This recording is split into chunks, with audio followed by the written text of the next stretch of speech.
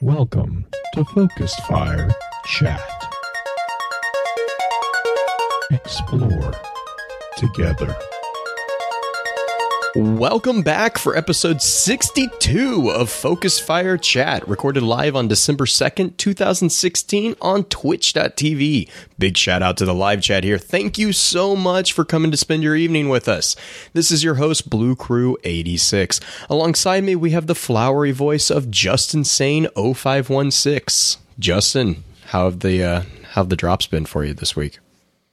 They've been good. I've been operating in different loot systems, but they've been pretty good. Been playing some Titanfall 2. I saw you losing it over the pretty pictures of the bushes. Yes, the flora and the fauna are both impeccable in this game, and they also respect my right to hide fully in a bush and not have half of me sticking out. So good on you. Oh. You've already broken the chat. Oh my god. I have. I'm sorry. Well, the topic of today's chat is going to be an exploration of the new information that we have about our favorite resident xenophobic warmind, Rasputin. Before we get into that, however, I of course have a few housekeeping notes. In our last chat, we took a look at the weapon foundries. If you missed that and have any interest in hearing our thoughts, please be sure to check out www.focusfirechat.com for archives of all previous chats, as well as links to all our various other pages. If you don't mind, please give us some feedback on iTunes to let us know how we're doing as well. As many of you already know, Focus Fire Chat is a cross-community gathering where the intent is to offer a week-long, in-depth view of a particular game or particular subject from within the lore of Destiny and other games. The chat begins every Tuesday morning and runs until the following Tuesday, with topics decided by the group via a poll that begins every Friday and ends on the Tuesday morning of the new chat. Every Friday at around 10 p.m. Central, we get together to stream a recap of the previous week's chat for those who are unable to participate. Please be sure to also give some support to the other podcasts on the Guardian Radio Network found at theguardiansofdestiny.com. These include Guardian Radio, the official podcast for the Guardians of Destiny, Guardian 1, and Ghost and Echoes, which also has the Destiny audio grimoire attached to it. Our next chat's going to be a discussion on the lore of the last of the Guardian races that we have access to currently, humans. So, with all that being said, let's go ahead and explore the new lore that we have about Rasputin. Justin, you're up. Yes, Rasputin, the last Warmind. And you're just going to have to give me one moment because my Explorer crashed. Well, that's your first problem. You're using the wrong software there. Yeah, well, Chrome has been a little bit screwy. just give me a break, Blue. Come on. Anyway, sorry about that. Rasputin. This is the summary for Rasputin. The legendary Warmind stood watch over our Golden Age colonies. Vigilant intelligences stretched across thousands of warsats and hardened installations. When the collapse struck, the great Warminds fought and died. Rasputin fell with them, or so history believed. But centuries of explorers' tales spoke of a surviving elusive Warmind, a myth, substantiated when Guardians exploring the old Cosmodrome made positive contact with Rasputin. A single Warmind still lives, diminished but unbroken. Threatened by a convergence of fallen and hive forces, Rasputin exploited the reactivation of the Cosmodrome's terrestrial space array to extend itself across the inner solar system. The Guardian Vanguard hoped that Rasputin might make a powerful ally, capable of mapping and reviving Golden Age military assets and recruiting them for the city's defense. But Rasputin has proven recalcitrant and high-handed, unresponsive to the city's outreach. We cannot characterize Rasputin's strategic objectives and capabilities, cannot define its physical or computational architecture, cannot ascertain its disposition with regard to the city, and cannot be sure it retains memory of events before the collapse. Perhaps what remains is only an autonomic shell, sorry, that always gives me fits, defending itself by reflex. Or perhaps Rasputin's objectives have changed, transformed by some vital information it obtained during those dark days. Rasputin's survival opens the possibility that other war minds may be revivable, opening weapon systems to aid the city's defenses. The Vanguard and the Consensus hope that continued outreach towards Rasputin will develop into a strategic alliance. So, I did want to just point out so this is definitely a vanilla card. Most people have probably already read this one, and This is just really to kind of get us back to that information set. We talked about it a little bit in episode 14 as well. If you guys want to hear those thoughts, I think that one was right before Taken King. I want to say I might have been a little bit after, but this is just really just, like I said, just to kind of get us back into the sense. So that being said, Justin, do you want to rehash anything from this particular card, or do you want to dive into the new stuff? I do want to dive into the new stuff, but before we move on, the last little paragraph there where it talks about his survival opening the possibility that other war minds may be revivable. And, about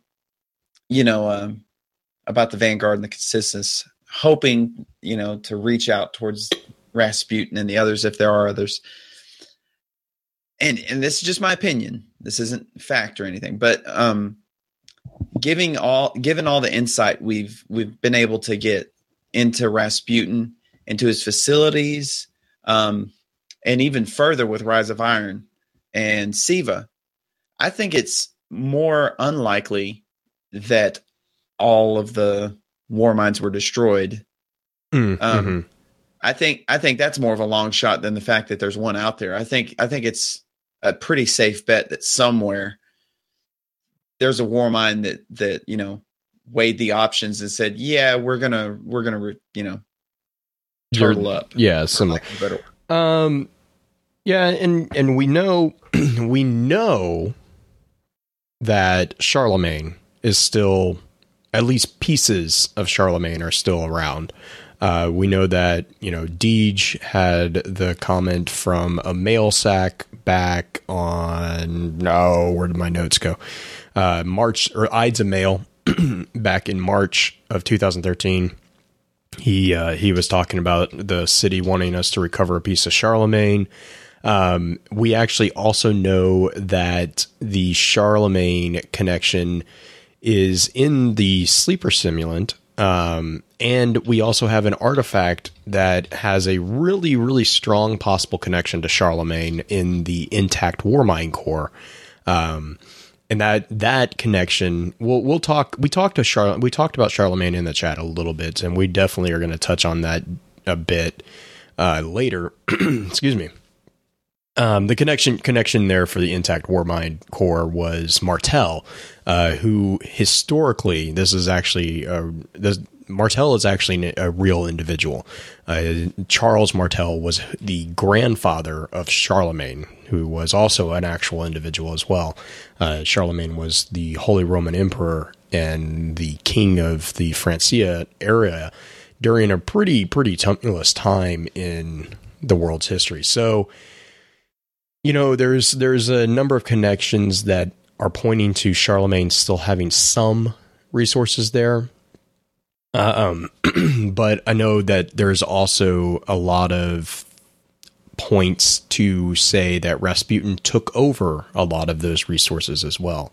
Rahul speaks of that in a few quotes about how Rasputin has taken the machines away from research, and we know that he starts throwing warsats down on all the planets. That's actually the public event. The warsats, those are usually from Rasputin.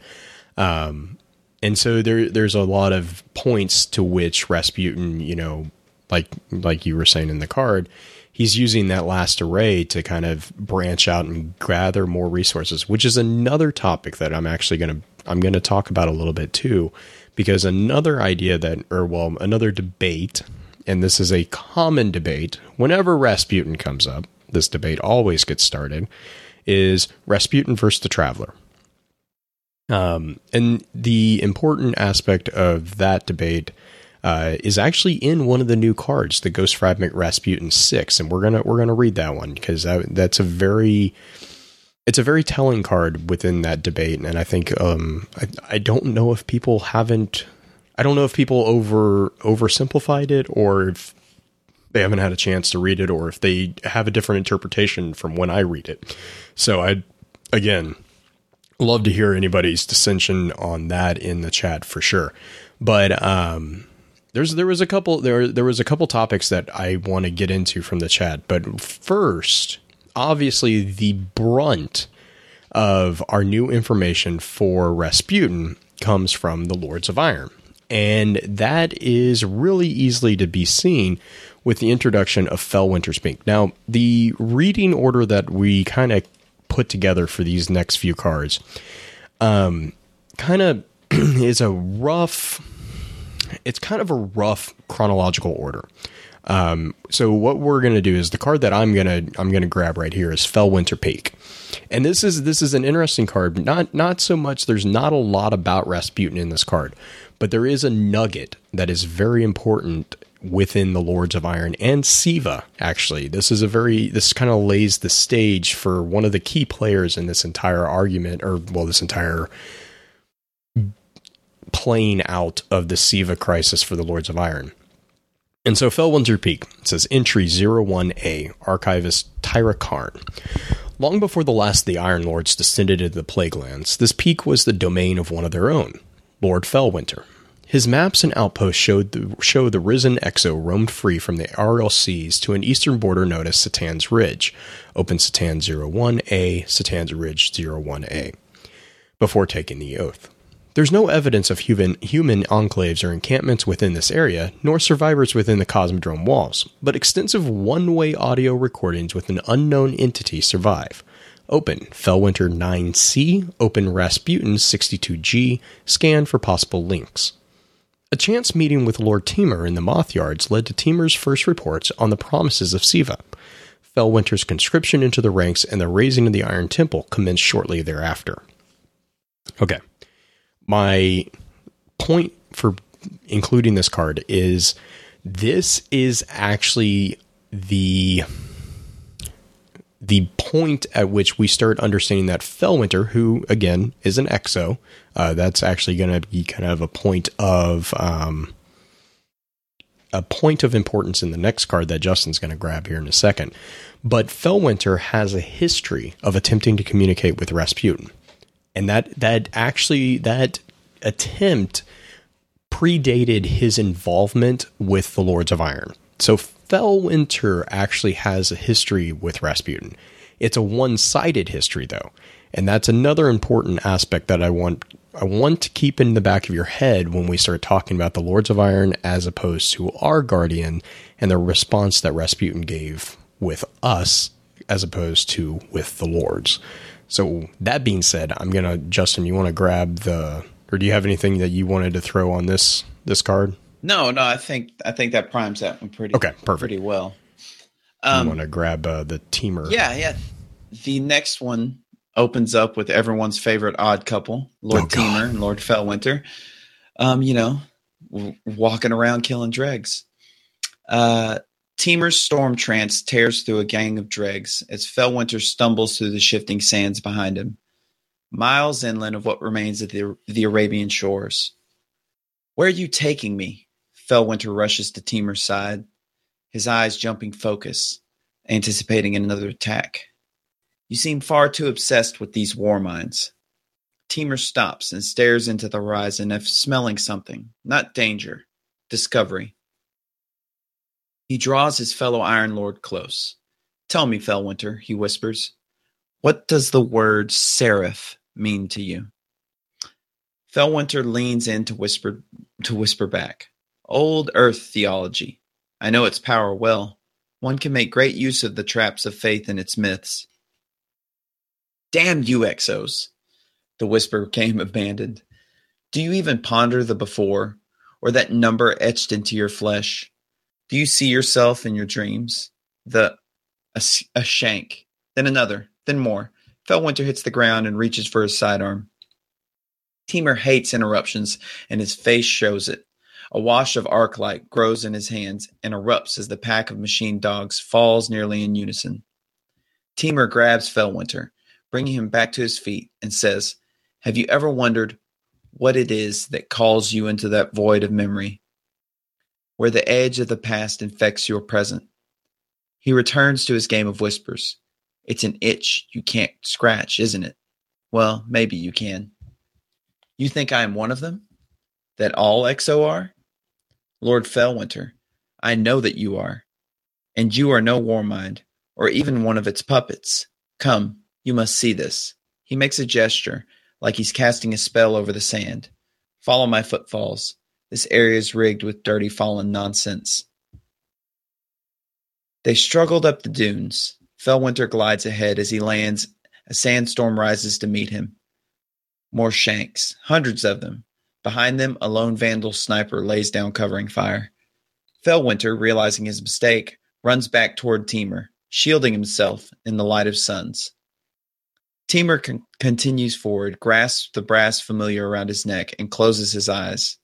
A slight hum rises, and his trance takes him deep into the sea of shanks, his trusted lash raised and tearing his path through the darkness.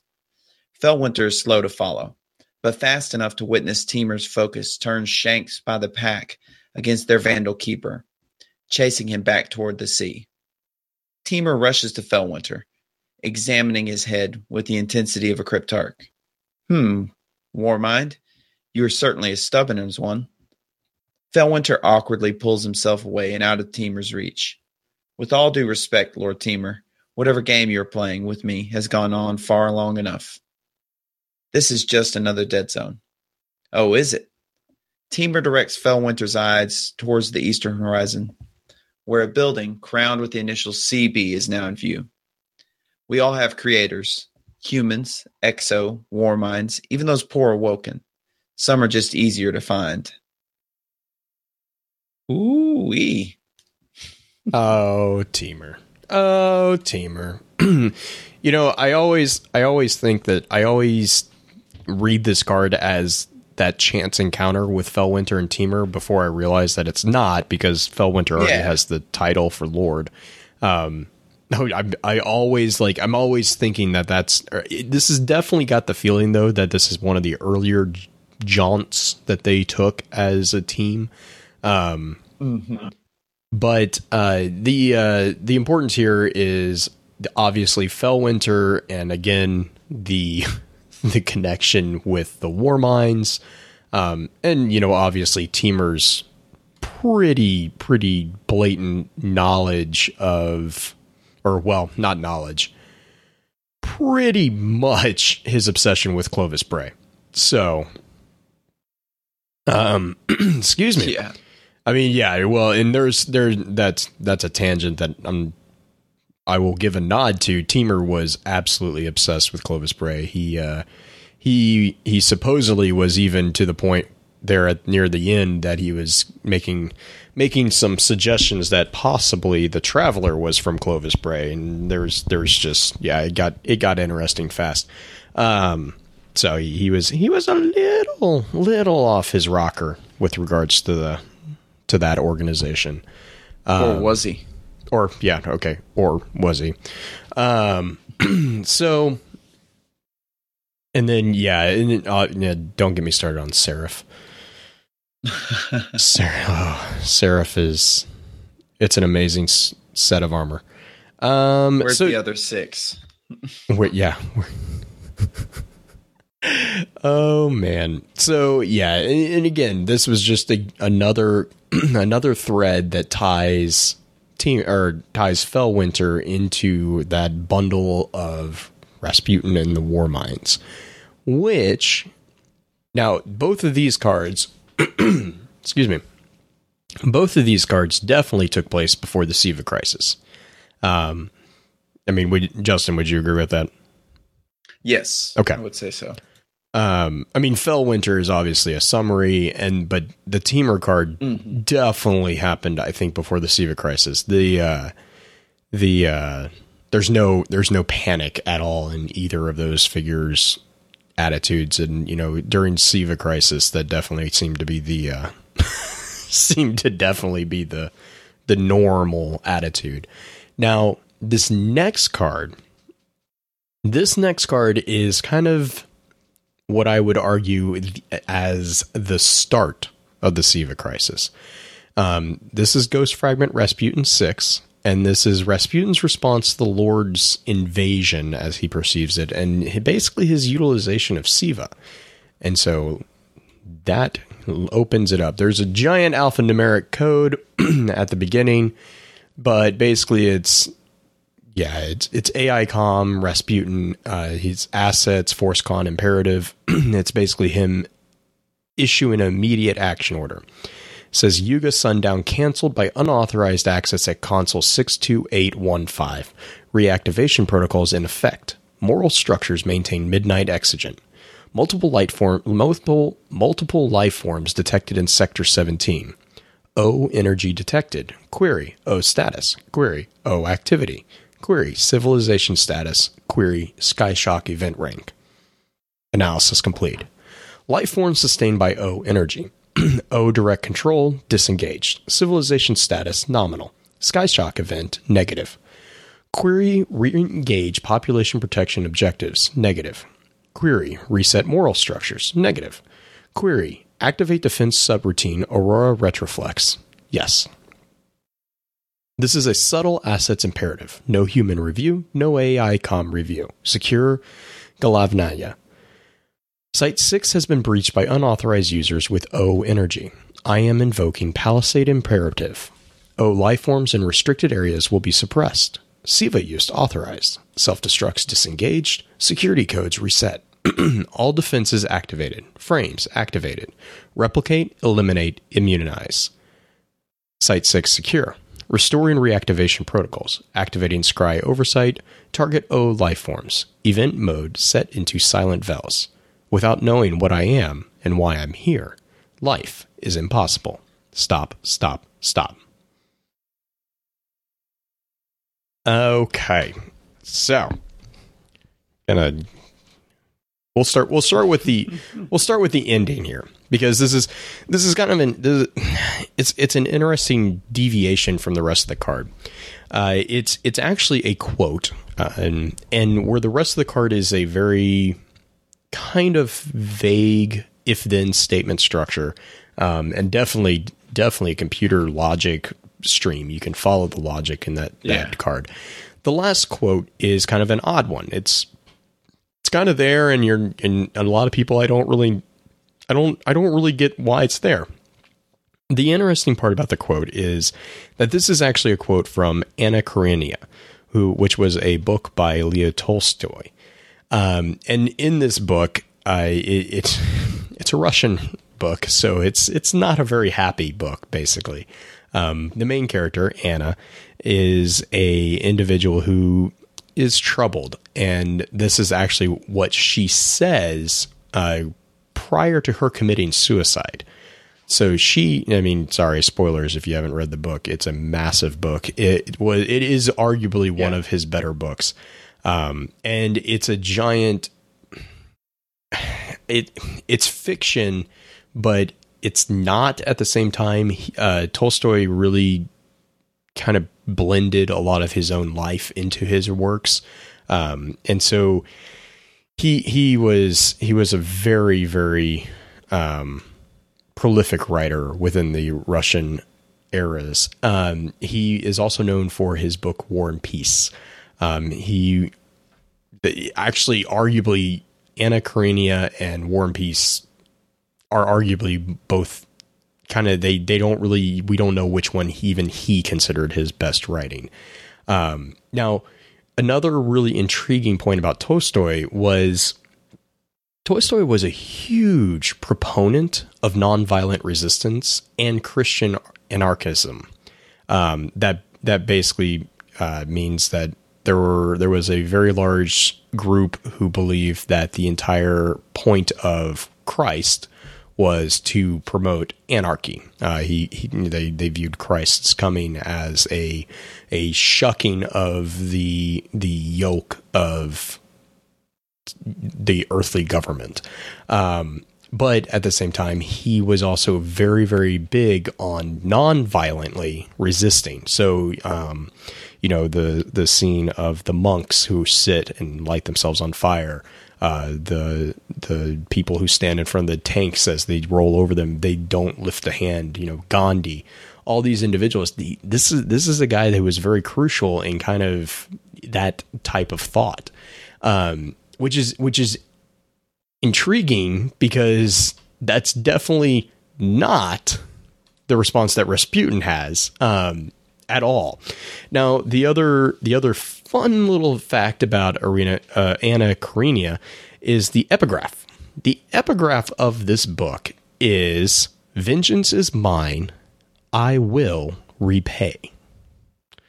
So keep that in mind, and that's something that I found very telling with regards to Rasputin.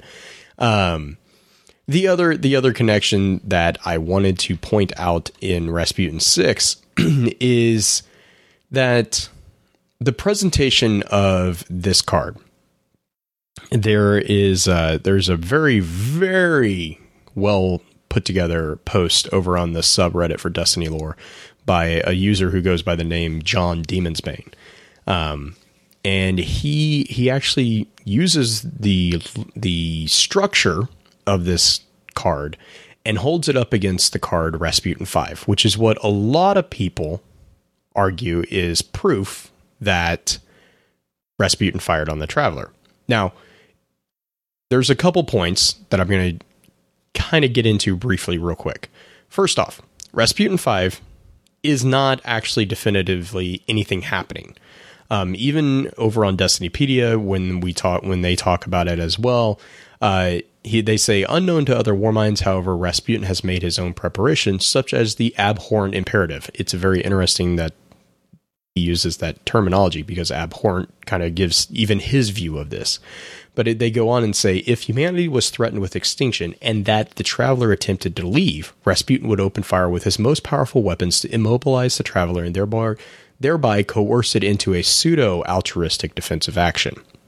In effect, the Traveler would be forced to protect humanity if it wanted to survive. Rasputin would avoid culpability for such an attack by initiating it through a series of proxies, which is what Rasputin 5 is actually doing, is setting up those proxies.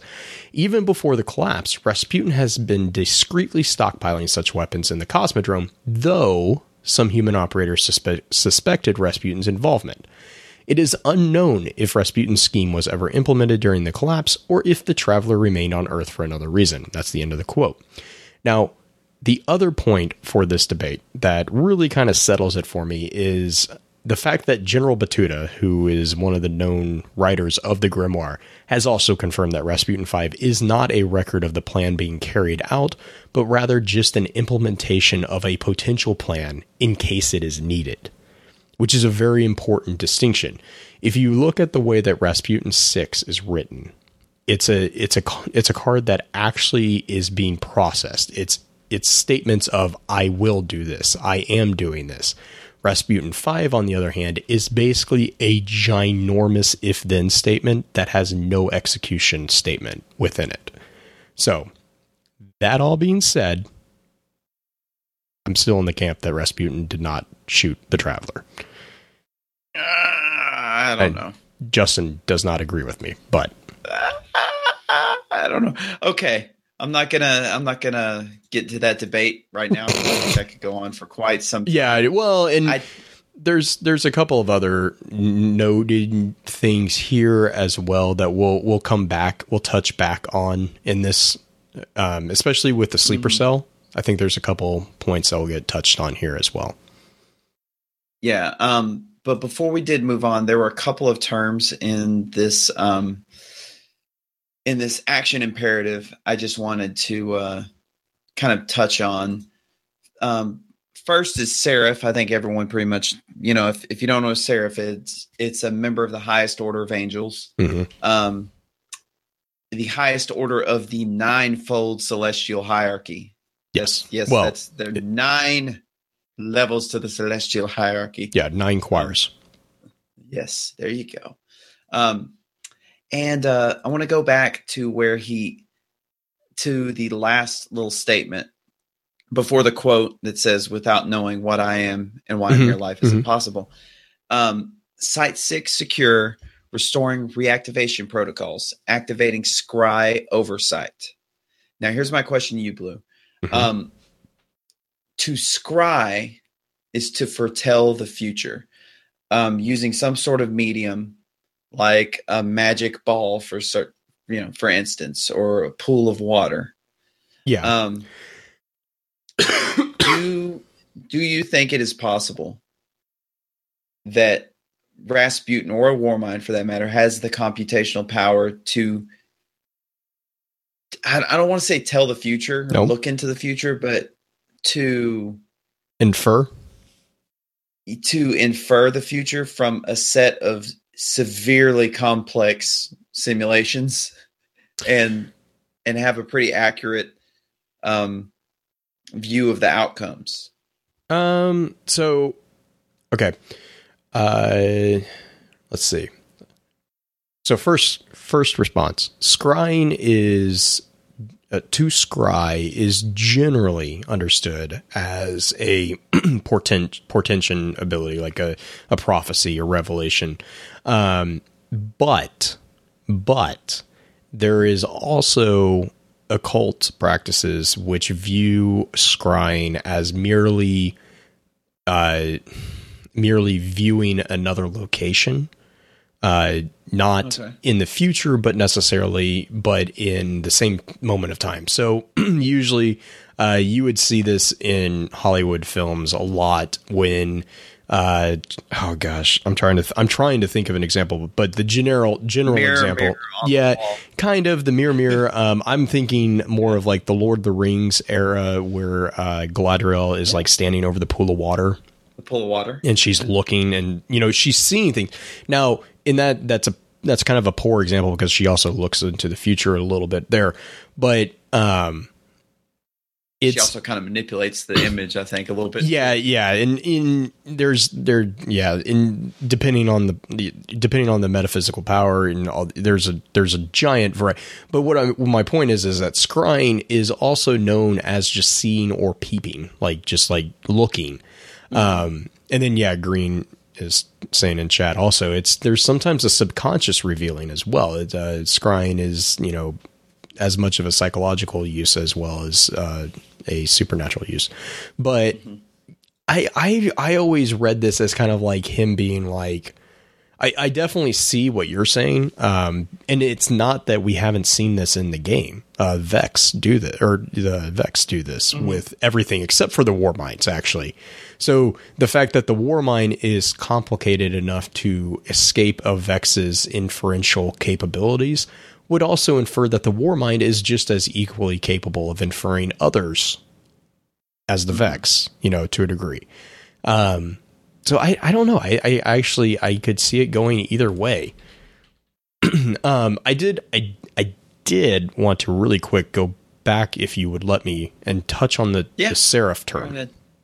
Go right ahead. So Seraph, just real quick, this is because like I said, I kind of really am a fan of the Seraph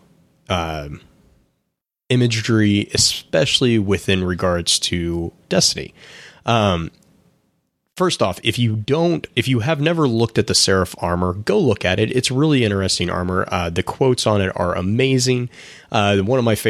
It's actually one of my favorite armor sets. In Seraph Bond is actually one of the best quotes because I think it really presents a kind of a question. And in the quotes, it goes that some of the city folk call us angels. Others take a different view. Now, Seraph is a fascinatingly detailed word. It originates from Hebrew, and the seraphim is actually the term plural. The singular is seraph, and it evolved into late Latin and Greek in a more commonly identified term, the seraphim, which again, the seraph and the seraphim, the singular and the plural. Translated, generally this is meant to be the burning one. And you actually, excuse me, hang on. You actually see this in a lot of religious texts. For example, the book of Isaiah, chapter 6, verses 1 through 8, describes celestial beings with 6 wings who are the caretakers of the throne of God and are responsible for singing not just one, but a triple invocation of holiness known as the Triasion. They appear in Hellenistic works, the Book of Enoch, and the Book of Revelation, and this is just in Christian mythology. However, it is often commonly accepted that a seraph is an angelic being regarded in traditional Christian angelology as belonging to the highest order of the ninefold celestial hierarchy, which is what Justin already said. Now, they are also associated with light, ardor, and purity, which is interesting in the terms of destiny because of the concept of light. The other side note as far as angelology is that Jewish traditions have a tenfold hierarchy, and even in that hierarchy, seraph are in the highest order. So even in other religion, it's not just Christian, it's Jewish, which I'm not going to get into that argument, but most of the metaphysical arguments they are in the position of the highest. There's connections to Egyptian mythology because the Christian description is of serpents with 6 wings, which ties into the serpent gods of Egypt, which I can go on and on with that. But the interesting there with the seraph is that the 7 seraphs was that one faction that everyone loves to wonder about because we know nothing about them. We know that all the war minds, for example, we know that Rasputin, I guess I'll clarify, Rasputin has an area below his bunker that is called the Seraphim Vault. We know that from I believe it was the Writers' Roundtable, they mentioned the seraphs as potentially the programmers of the war mind. So the seraph is, there's tons and tons of connections with seraphs. The other connection there is, so the seraph armor is a warlock armor set. If you ever am curious about a connection here, look at the Sunsinger when they pop their super. They have wings of fire, and that's a description of the seraph as a winged flaming creature. In the book of Isaiah, they were the ones that were responsible for purifying the prophets of the Lord, of God, because he basically the story is that he was taken into paradise to be before the throne of God, which is how he perceived these seraphim, and he was not allowed to speak because he was not quote unquote pure enough to speak, and so the seraphim actually made him kiss a holy coal from a brazier that was sitting at the foot of his throne. And so again, seraph and purification and light and fire, and then you have a Sunsinger, and it's a warlock. I mean, and then there's the Pajari connection as well, and it just goes on and on and on and on and on.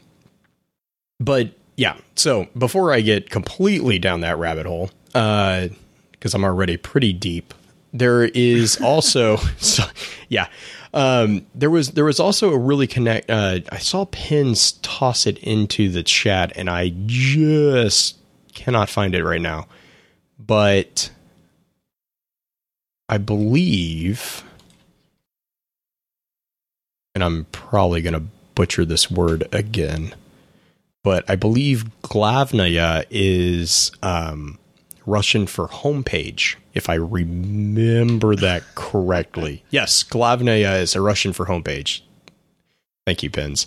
And then also there was another kind of random one is Silent Velis. Velis is a god in the Czech Cyrillic, I guess, pantheon, who's also known as Volos. And he's a major god. He's a major Slavic god of earth, waters, forest, and the underworld, which I'm going to have a connection to as well later. And who's his nemesis? You keep Perun. Haroon, the supreme thunder god. Oh, that rascally blade dancer. I swear to that's the. I love these little weaved connections here, whether they're intentional or not. Oh yeah, I really don't. Pins ceased caring about a year ago. Yeah, Pins also has a really fun connection there. Veles is also known as the Lord of Wolves. Oh yeah. So, because he's related to Loki. I forgot. Well, I actually I was going to see what you thought about this because I had an idea of the significance of the term Silent Veles. Mm-hmm. Veles is associated with the earth, waters, forests, and then the underworld primarily. Right. And then kind of secondarily, he's kind of a Loki-like figure. But what if this is to simply be read to mean silent earth? Like, this is the event mode is literally let's wipe. Oh, okay. So where to start? The etymology of Veles, right? I think there's an argument here on what exactly the root word for Veles is, because it could be anything from wool to humid or meadow. Like it, I mean, it looks like there's a giant debate going on right now as well. So, I mean, like I definitely can see it. Like I definitely see where you're going with that, but at the same time, I don't know. I mean, because the other thing is the connection to Loki. In connection to Loki, Veles in serpentine form is nestled in a nest of black wool at the roots of the tree of the world. But he's also the shepherd of the dead. So, it's like, and he's often perceived in like a beast form of a bear and a wolf. And so there's, oh my gosh, this could be a potential rabbit warren, not a rabbit hole. Because anytime you get back into Norse mythology, it's just Katie bar the door because it's going to get crazy. It was just. I think I can see the logic in it. I was trying to I was like, who in this architecture here that Rasputin's laid out, who would be Veles in this? But then it just hit me. I was like, maybe Veles isn't someone. It's Yeah, I guess I keep reading him as basically an equivalent to Thanatos, the shepherd of the dead.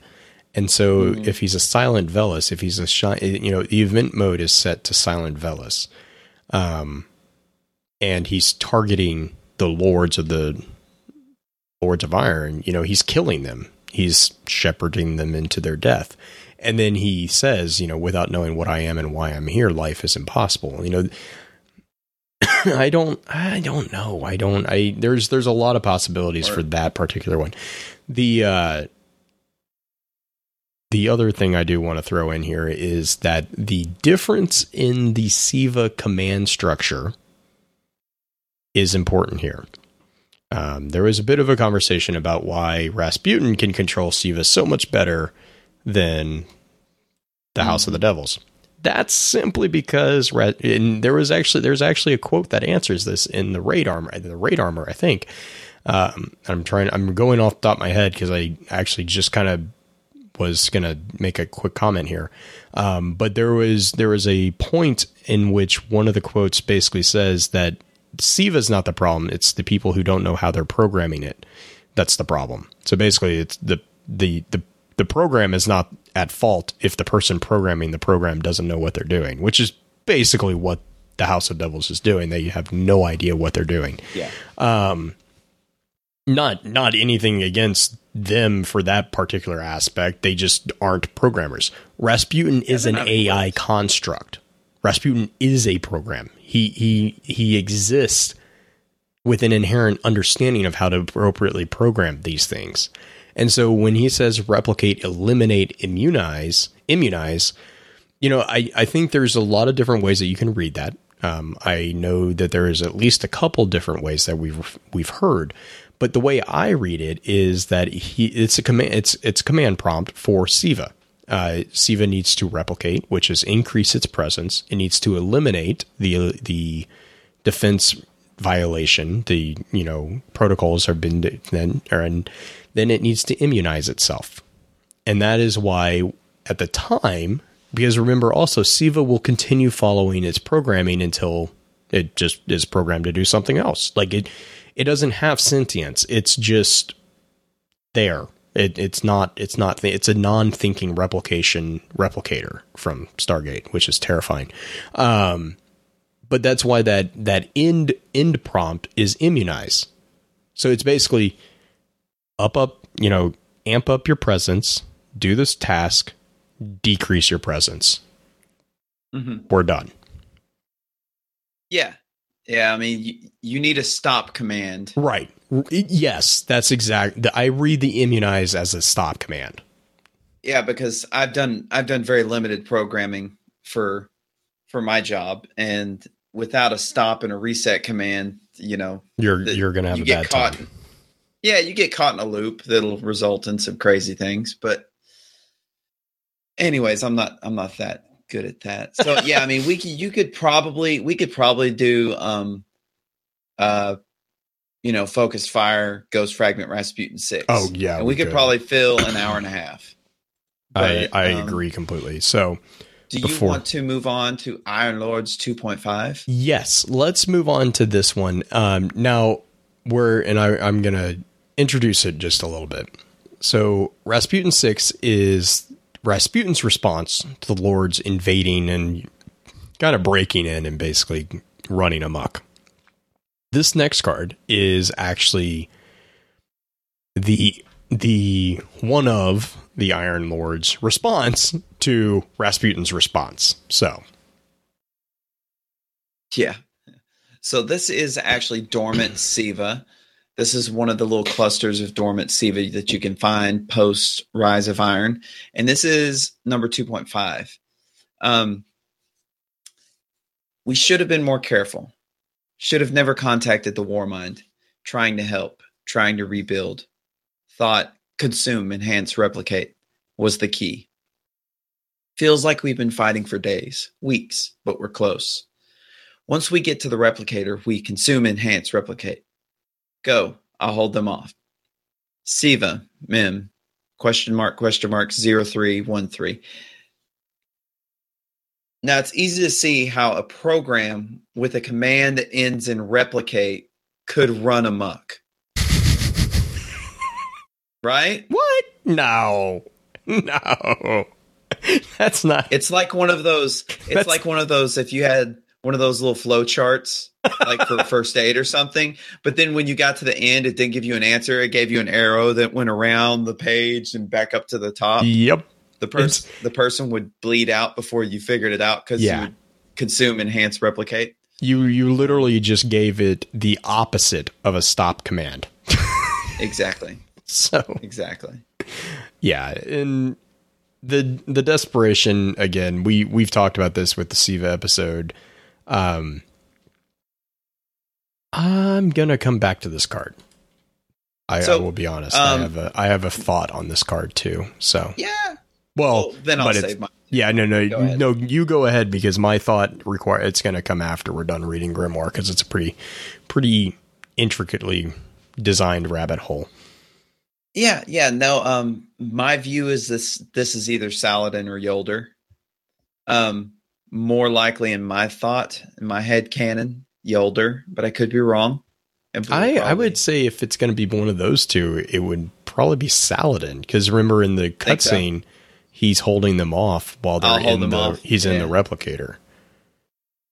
I don't know. Yeah. But, I mean, I also don't know if Saladin got infected with Siva.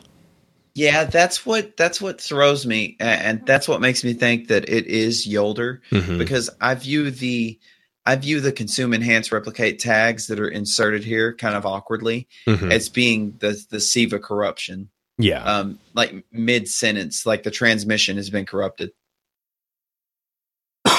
Excuse me. Yes, I agree with that. So, I mean, I don't know. It's frustrating that we don't know which or who each of these Iron Lord cards come from, which actually brings us to the next one. And that is Dormant Siva Iron Lords 2.6. It says, Fellwinter tried to communicate with the Warmind, called it Rasputin, consume, enhance, replicate. Said he could make it understand. Tell it we meant no harm. Rasputin didn't answer with words. Siva, Mim, question 0314. So, first off, I guess my other kind of trivial point here is that we are picking up, so in game you pick up the Siva clusters, right? So you are picking up at the time that you pick up these, and this might actually go towards answering what you were just saying, Justin. When you pick up that cluster, that is a cluster of Siva as it exists in our world today, right? So it's the corrupted, I guess. It's not really corrupt but it's the one that has the really bad command prompt, the consume, enhance, replicate, right? Mm-hmm. Okay. So, but you're accessing memory files from previous.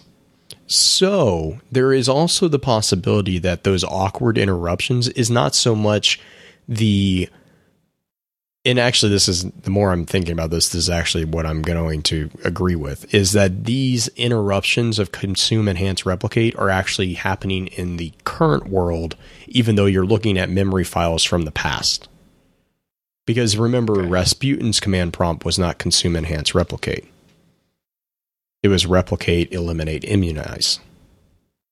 So technically, if this was full actual data, that would be the command prompt that should be in there, not the consume, enhance, replicate.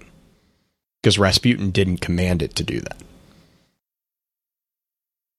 Yeah, I could see that. So let me ask you this. Okay. Is the Siva cluster...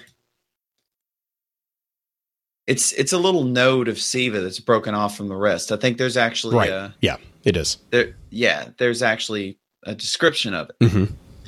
Mm-hmm. It's just the synergy of that and the person speaking these words is what I'm having a hard time with. Oh no, and I agree. And it's even worse on the Axis Siva clusters.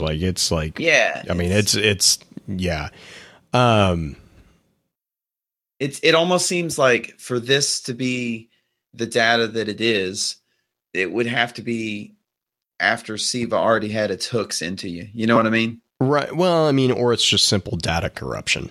It's a computer program. Data corruption, data degradation, it happens.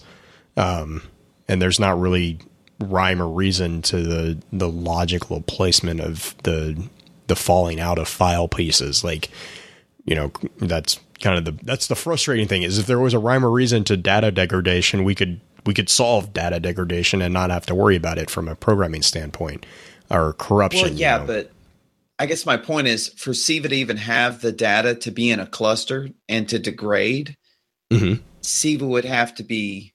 Oh, Siva retains. So Siva learns, it learns, it just doesn't have sentience.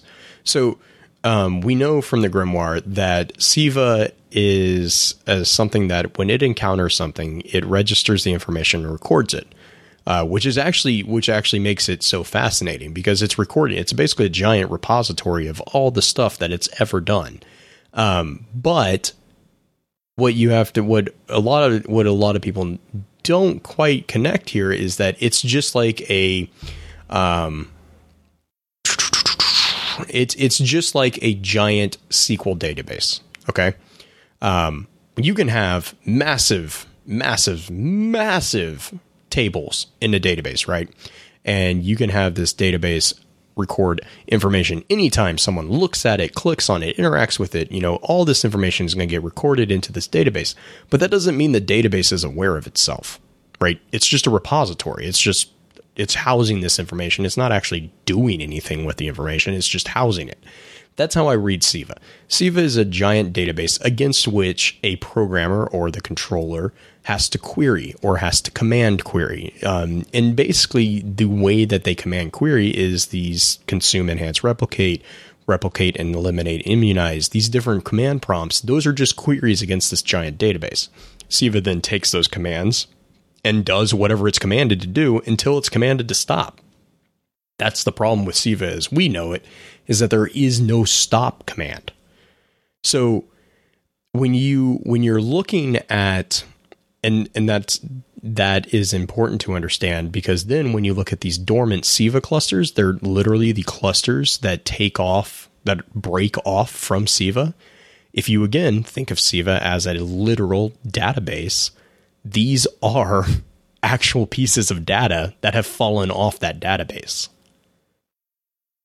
And yeah. My question was how they get the data. Did they get it off a Ghost, or was no? They got it off of the consumption of the Iron Lords. They got it off the consumption of Axis. That was my whole point. We're agreeing then. Oh, okay. Was that for Siva to have this information? This is a transcript from someone who had already consumed. Yes, exactly. Which you know what really, okay, just random tangent here. What really concerns me about that is, how did Clovis Bray get into it? And Willa Bray. Yeah, right. Because I mean, seriously, because if you follow that logic, which I agree with that logic. I think that if Siva consumes or interacts with something, it learns.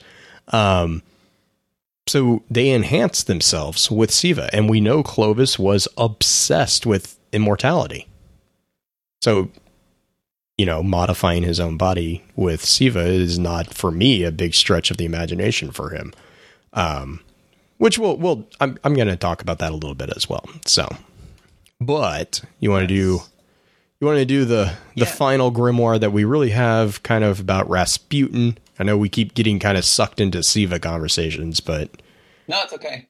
I think if you're going to update Rasputin, there's going to be some Siva. Oh yeah, no, I agree completely. So this next card is The Walls Come Down. The Cosmodrome is a nexus point. Too many things have happened there to be a mere coincidence. Now we add one more piece to that puzzle. Siva. Saladin did not hide all knowledge of Siva as completely as he wished. I have found several references to that technology over the years, and obviously our enemies have as well. I believe Siva was once a tool for the Warminds. What terrible things will the Fallen do with it? Yeah, really the point for this card is just to kind of confirm what we've all been talking about up until this point, is Siva pretty much was a tool of the Warminds. The Warminds controlled Siva. We know from, well, we talked about this in the Siva episode, but Siva was originally designed as a colonization augmentation tool. It was meant to basically be sent out in front of all these colonization efforts, and it would to be land somewhere, and it would had a command prompt to build a landing base, right? And then, it'd be commanded to just go dormant. And then when the colonists actually arrived at their destination, they wouldn't have to worry about building up a house. They wouldn't have to worry about building, an environmentally safe place for them to actually land. That was actually one of the original concepts of Siva. We then kind of also know that Clovis Bray and their such strong moral approach to everything came with and was like, hey, this would be a really cool weapon if we could weaponize this. And the generals of the human race at that time during the Golden Age kind of didn't have a problem with that. They were actually like, yeah, this would be really cool. We have war minds. They can control it because, we like calling. Yeah. And so it just kind of went downhill from there. We also know the way it always goes. Yeah, it's a common. It is. It really is. We also know that the Siva was used to construct a lot of things during the Golden Age. Again, not necessarily a pure weapon. It was actually a tool, which really reminds me of the Vex, to be honest, but we're not going to go down that connection. Yeah. So that is really that is the new grimoire in Rise of Iron for Rasputin. And like I said, on episode 14, we kind of talked Rasputin pretty much up into this point, or not this point, but pretty close. There are actually a couple missions and quests that I do want to actually harken back to. And that's simply because there's a bit of foreshadowing actually in some of these quests. And the first one that I wanted to look at was the Fallen Saber, which I know Justin just absolutely loves this. Frank the Turbo Shank. So, and really the point of this one is there's a quote from our ghost, and it says, if the devils gain control of Rasputin, we'd have Golden Age ordnance pointed at the tower in minutes. Into the world again. Well, this was, I think this was back in... Was this Taken King? No. Riss? Was Saber 2 a Taken King? I can't remember. I just remember I avoided it. Saber 2 was a Taken King strike. So not too far back, but again, kind of a foreshadowing. Oh, look what the devils found. Golden Age ordnance. And they didn't even have to take over Rasputin for it. So I just, again, kind of the importance of Rasputin and the information that he has within his database. The other one that really is just an interesting connection too, simply because of the quote from me, and then also one of the subsequent effects of this quest is the Promethean Code. So the quote is from Tevis Larson, and his quote says, "Rasputin isn't an ally. You hear me, blood? You find yourself thinking that, you shut it down. He may not be against us, but he doesn't care if you live or if the city lives. If the traveler lives. Trust me, he told me himself." So this I'm going to actually use as a springboard into kind of an idea that I've been bouncing around. So the Promethean Code is obviously a nod to Prometheus. Now, most of you probably know I'm kind of obsessed with mythological connections. What? Yeah, crazy. And especially historical ones. Yeah, who am I? Who is this person? So, real quick introduction to Prometheus. Prometheus is the Titan from Greek mythology who is known for the creation of mankind and for being one of their greatest benefactors throughout all the various tales he appears in. Throughout history, he actually has appeared as a major inspiration for literature and poetry as a symbol and archetype of rebellion against institutional tyranny. Mary Shelley's Frankenstein was a modern retelling of the creation myth via unnatural technology rather than the natural cycle of reproduction, and it's actually called Frankenstein or Modern Prometheus.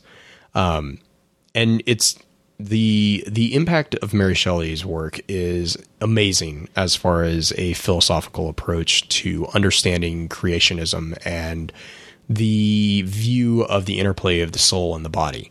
But the connection here is, again, Prometheus was actually in Greek mythology. So Prometheus is a Titan. A lot of people don't remember Titans were the gods before the commonly understood Greek gods. So Zeus and all them. Those are actually Olympians. Those are not Titans. Titans are more primordial gods. And Titans were overthrown by the Olympians, and most of them were imprisoned. Some of them were not. Prometheus was one of them, and he was actually tasked with the creation of a subservient being for the Olympians. And so he created mankind. Well, in the process of creating, obviously he created them artificially. And he kind of got attached to them. I mean, he made them. He is kind of invested in their well-being. And he kind of pisses off Zeus because basically he's like, you're mistreating my creation and I don't think that that's right. So I'm going to gift them with, various pieces of information. The most famous of which is the fire. He gave them fire from Olympus. This, to be frank, pissed off Zeus because it basically went against his orders. And Zeus was really, honestly, the actual Zeus in mythology is not the fun-loving character that most people see in modern retellings. Zeus was kind of an ass, and he was fickle as everything else. I mean, the ancient gods were not consistent, I think would be the easiest way to say that. They fluctuated on whether or not they liked you or not. And if they didn't like you, it sucked. Like, your life was hell. And if they did like you, your life was probably okay until they didn't like you. And then it reverted back to what I just said. So Zeus gets pissed off at Prometheus for taking a ember and giving it to mankind. And he says, no, you know what? I'm done. I'm done putting up with you. We're going to chain you to a rock and you're going to constantly be eaten by an eagle. Your liver is going to get eaten for eternity. And he's a Titan, so he can't die. He's immortal. Basically, what that means is every time that this eagle would land and eat his liver and then fly away because it was done eating, he would regrow it and he would regenerate. And then the next day, it would happen again and again and again and again and again. In some myths, actually, Hercules actually kind of frees him. And there are different things. But regardless, Prometheus was always viewed as rebellion against tyranny, but he was also really, really kind of connected to this artificial creation of life. Now, the connection to destiny for Prometheus is the entire concept of the exos. The existence of exos is basically a destiny version of Frankenstein. Exos are an artificial creation of life, and they are life because we know that they have sentience. They have an equivalent of a soul within the Destiny universe, as much as they've nodded to it. And, they have a sense of self. And this is exactly the same as Frankenstein's monster. Frankenstein's monster was a hodgepodge of corpses that somehow was imbued with a soul and went on to basically do some very terrible things. And it's not a happy book. I mean, it's not a happy book. And I take exception to that. It's pronounced Frankenstein. Oh my God. Oh my Lord. So everyone knows it was the electric eels that made Frankenstein come. Oh God. It's such a terror. Oh, so, but my concept here too is that this kind of led me down a bit of a rabbit hole, which most of you probably have realized is the problem with me and anything with Destiny lore. And I started looking at Prometheus as far as the Promethean Code, and I'm going to talk about that a little bit with the Sleeper Simulant because there's a possible nod to the question of why did Rasputin answer? Why did Rasputin answer us in a different manner than the way that he responded to the Lords of Iron? And so to back up before I get down there, though, this led me to kind of looking at the Lords of Iron and their story. And that made me start kind of remembering some other Greek mythology. And there's one myth particularly that really seems to be a nod to the entire story of the Lords of Iron. And that's the myth of Phaethon. And this is really, it's a generic name in Greek mythology, but the best known figure is the son of the Oceanid Climon and the solar deity Helios. Now, this is all from Ovid's Metamorphoses, so it's not necessarily pure. Anyways, basically, the myth tells the tale of a child who is in search of proof for his father's divine nature, because his mom keeps telling him his dad's a god, but as a god, he's not there. And so he tells everyone that he's the son of a god, but they all are like, yeah, sure, whatever. And he wants to prove it to himself.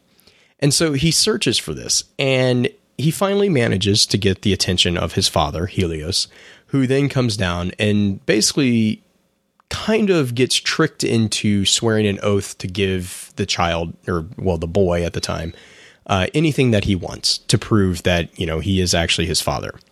So the child actually tricked his father into doing this, says, I want to fly your chariot. Now, Helios is responsible for in this mythology, Helios is responsible for the path of the sun. His chariot wheel is actually the sun that goes around the world. And so he actually has a response that's very kind of interesting, because if you think of Rasputin as Phoebus, who is Helios in Ovid's Metamorphosis, and then think of Siva as the chariot, this quote really interests me.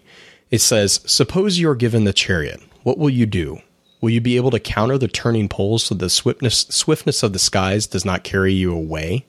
Perhaps you conceive in imagination that there are groves there and cities of the gods and temples with rich gifts. The way runs through ambush and apparitions of wild beasts. You will not easily rule those proud horses, breathing out through mouth and nostrils the fires burning in their chest. They scarcely tolerate my control when their fierce spirits are hot and their necks resist the reins. Beware, my boy, that I am not the source of a gift fatal to you, while something can still be done to set right your request. So the end of the quote. So basically, if Rasputin is Phoebus, well, if you view Rasputin as Phoebus, this makes a lot of interesting connections, because basically Phoebus is trying to be like, hey, look, this is a bad idea. I'm going to give you whatever you want, but please do not ask me of this. And the child goes ahead and, kind of just says, oh, hell with it. I'm going to take that chariot. I'm going to do it because I'm your son. I should be able to do it. Well, as is most ancient mythology, this does not end well. He tries to fly the sun chariot and completely loses control. And the chariot scorches the earth, which is how the Greeks explained many of the vast deserts, especially I believe it was the Sahara off the top of my head that they were explaining. And then he falls off the chariot as if he was a falling star. He slams in the ground and dies. And there's an epitaph of Phaethon here that is also very interesting with regards to the Lords of Iron. It says, here Phaethon lies, who in the sun god's chariot fared, and though greatly he failed, more greatly he dared. And that's the end. So the impact of this, and the connection that I kind of am hearing in my head at least, is think about this.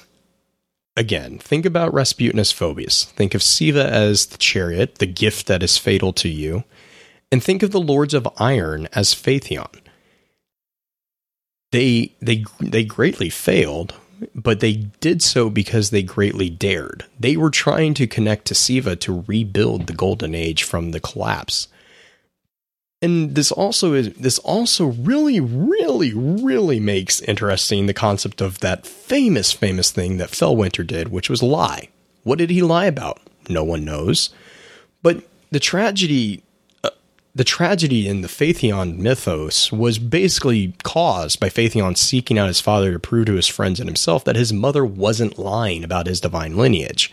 So again, if Siva is the chariot in the example, Rasputin could be playing the part of Phoebus, which is the father to the Exos, in a way, and taking a page from this myth by actually not trying to repeat the tragedy. So basically,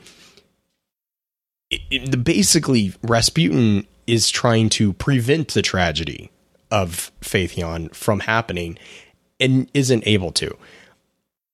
Which kind of brings it another myth that could be paralleled, and this is a myth that's much more popular. I'm sure and I'm not going to hash this out nearly as much, but this is the myth of Icarus. And this actually kind of stems from that Iron Lords 2.5 card, about the overreach and the overambition of the Lords of Iron.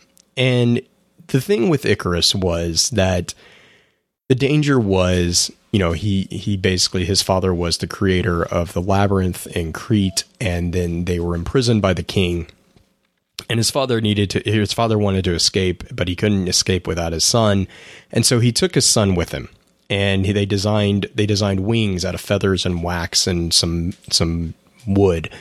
And the entire thing was he warned his son. He's like, don't grow too complacent. Don't grow too bold.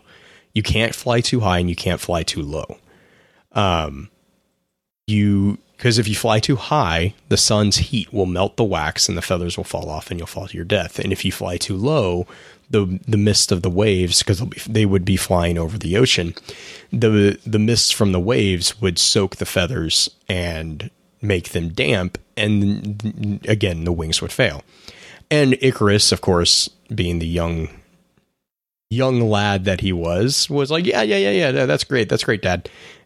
Gets in his wings, and of course, many of flies too high, the wax melts, he flies too low and it starts losing, so he beats his wings up, gets too high, the wax melts, and he falls to his death in the ocean. Again, because he was too bold. And there's obviously, the message there is very, very clear, but it's also a really good parallel to the Lords of Iron. They overreached. They reached too far. They tried to grab the sun and they got burned for it. Now, this all comes back to Prometheus, and this all comes back to the initial thing that set this whole rabbit hole off was the Promethean Code. So the Promethean Code leads us into getting a weapon that a lot of people kind of like, and I don't know because I don't have it. Or no, I think I finally got it. But the Sleeper Simulant. Now, there's a couple really, really cool little trivia pieces about the Sleeper Simulant. First off, we know that there is actually a piece of Rasputin that has been stored inside the weapon, and this can be seen in the Cosmo asset reassignment that is spoken about in the Sleeper Simulant card. Rasputin apparently has stored 12% of himself into the weapon, which is just an interesting trivia thing. The other interesting part, for me at least, was the concept of the Achilleos fusion core. This is really, really, really interesting because Achilleos fusion core kind of confirms Charlemagne's existence. It also hints that the weapon is a combined product of Charlemagne and Rasputin, which kind of can be said to point to the the cannibalization of tech by Rasputin into a weapon for the Guardians. Which brings us to the question that we actually talked about in chat, which is, why did Rasputin have a different response to the Guardians than he did to the Lords of Iron? The Sleeper Simulant actually answers that question as well. The understanding here is that at the time of the Lords of the Iron, this was pretty close to the collapse. Rasputin was still pretty fresh from his whole debacle, and he didn't really need help at that time. So the destruction of the Lords, he had all the resources he needed at the time. The Fallen weren't pushing him against the wall. He wasn't between a rock and a hard place at the time of the Lords of the Iron. He just had basically these Lords poking holes in his defenses, and he was done with it. He just was tired. And so he basically eradicated that threat. Now, the thing that you have to remember for our situation is that in the year before our Guardian comes onto the scene, Rasputin registers that there has been an increase in attacks against his defenses by an amount of 400%. He has lost resources drastically in our world and in our time. Yeah, Green Eyed actually just threw that in the chat. The quote, hypothesize that resources guardians may be leveraged to compensate for CDP inadequacies. CDP is complex defense protocols. And so basically, he is just getting hammered on by Fallen trying to dig into his bunker. And he just constantly, and it's not that he didn't make it easy for us. From vanilla, he has been very, very, very hands-off in his approach, but we have proven time and time again that we are protecting him. We have protected him from the Fallen. We've protected him from Omnigul. We have protected him, from pretty much everything that we have. And we keep retrieving those war sats that keeps dropping down. That's what those public events are. You're retrieving a war sat, which is part of Rasputin's network. So you're an asset to him. You're not an invading force as the Lords were. And he doesn't have enough defense protocols anymore. Like he is running close to being on empty as far as resources. So whereas with the Lords, he kind of was like, oh, go away. He was still pretty powerful. He was still fully in control of all his resources and all of the defenses that he had. The Guardians, the time has passed. The Warmind's secluded. I mean, he's desperate for resources. The last array mission was a huge bonus to him because remember what he did. He grabbed that array. He expanded himself throughout the system and grabbed all the resources and power that he could. But at the same time, 400% increase in attacks that's going to tax even the best. So we were meant for compensation for the CDP inadequacies, and we were identified as part of a directive for him that he actually had built, and that's the Achilleos directive. Now, my connection for Achilleos gets kind of interesting as well. Achilleos is actually another god. This is the god in the personification of nightmares. And this god is the son of Nyx and Erebus. And though there are some myths that hold Achilleos was what's called a parthenogenetically generated son of Nyx, which is basically a really, really long word that means virgin birth. The example that comes to mind is Christ. So, but Nyx, that name should ring a bell with a couple people from Vanilla Destiny. We actually have a ship with Nyx, and it's the maw. Fangs of Nyx. The fangs of Nyx. Beware. Oh no, the fangs. Fangs. Yeah, beware her maw. Yeah. It's a ship. Now Nyx. Yeah, right. Nyx is a extremely powerful goddess. She's actually a primordial goddess, and this is a level of deity in the Greek pantheon that is beyond Titans and beyond Olympians. This is on par with Kronos and all the creators of the universe. Nyx is actually she's feared even by all the Olympians fear Nyx. She's the daughter of Chaos, and she also is the mother of Eris.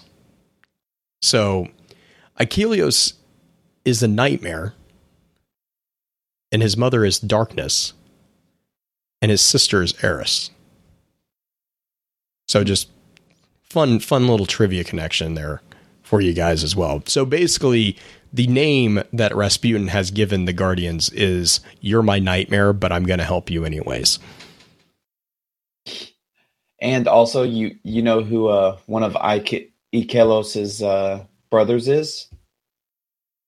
Thanatos. Oh yeah, Thanatos. I was like, there's a couple. Thanatos and oh gosh, I was thinking Sleep. Who's Sleep? I thought that was Erebus. Is there? Oh yeah, okay, that's right. Erebus is. Yeah, that's right. Oh, I knew something. So yeah, that's what goes through my head every time we talk lore. I apologize for that trip down the insanity. The Ikelos is the nightmare. Yeah, well, he's the god or personification of nightmares. No. I'm talking. I'm going back to Rasputin terms now. Yeah. So To Rasputin nomenclature.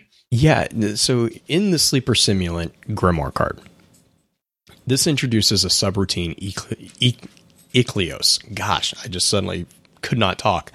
And it's an internal alert, basically, that Rasputin releases.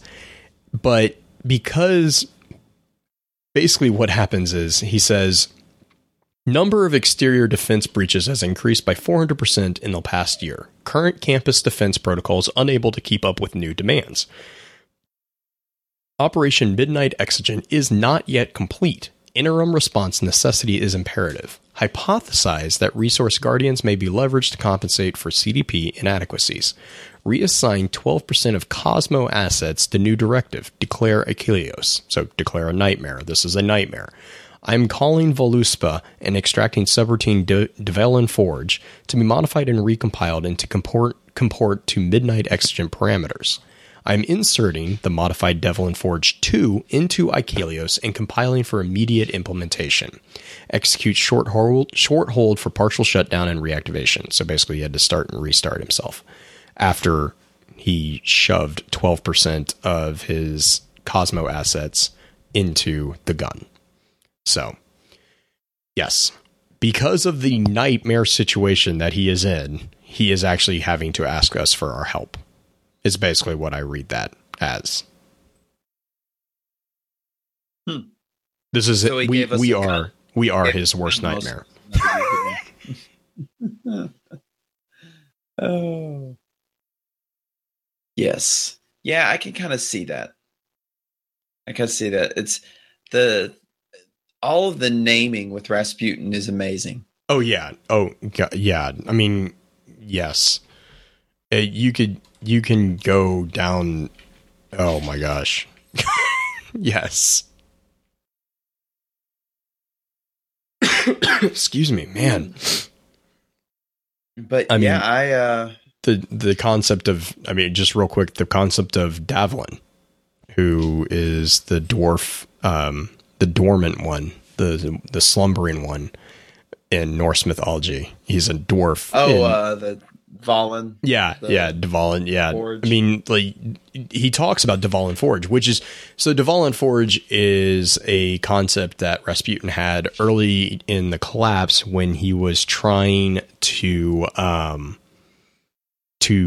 he had a theory that he could arm the populace with basically really, really cruddy fusion rifles, and they would be able to rise up and defend against the darkness.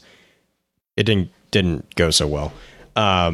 And so Dvalin Forge 2 is basically, okay, we're going to retrofit the weapons that we were going to do, and that's where we get the Sleeper Simulant. So the Sleeper Simulant is the Dvalin Forge Mach 2, basically, which is why it's called Dvalin Forge 2. It's a reiteration of that concept, but designed for the more powerful figure of the Guardians rather than just the regular humans that he was originally trying to arm with fusion rifles. So, yes. Was he not aware of the meta? I think, well, and you know, the other kind of thing that I kind of get a feeling for, and this is just me, is that Rasputin kind of designed the original Dvalin Forge. So granted, he designed it for regular humans, right? So obviously it was a regular sized fusion rifle, which, you know, and so, but then if you look at the Sleeper Simulant's a heavy weapon. It's a much larger fusion rifle.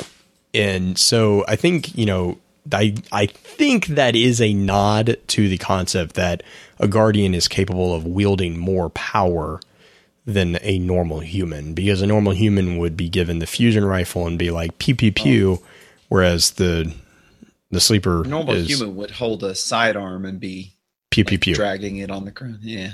Well, not necessarily, but I don't. Where you're not going to get into that argument. Yeah, I kind of wonder why he doesn't have a big Death Star-esque version of a fusion rifle that just fires up from a hole in the Cosmodrome floor. Oh, I was like, well, he has Warsats. If you punch the anomaly, you'll get hit with a Warsat. Yeah, not the same thing, yeah. but he needs some sort of earth to air weapon. Well, and he had, I mean, like the thing, I mean, I would argue that during the height of Rasputin's period in the Golden Age, he would have exactly that. I mean, he speaks of the Aurora knives and, all these things that he had set up to attack the Traveler potentially. He had enough confidence that he could gut the Traveler enough that it would stay. Again, not saying that he did, but he did have the means to. I mean, he basically had the equivalent of a shotgun sitting right there. So yeah.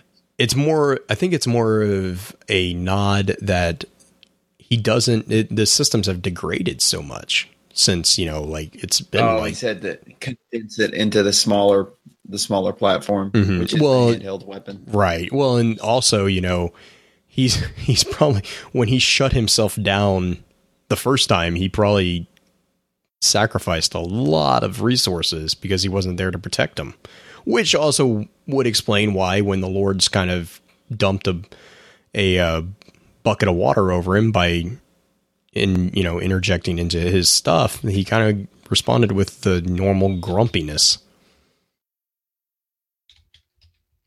So, but yes, that was pretty much my thoughts and the chat's whole conversation flow. I think I even actually got through my mythology connection without killing myself. And I'll throw you this. Before we get on to emails and questions from chat. But when we first did the initial Rasputin episode, everything was very much centered around one question: Rasputin, friend or foe? Right. Because we didn't know. Do you feel that we know any better now? Excuse me.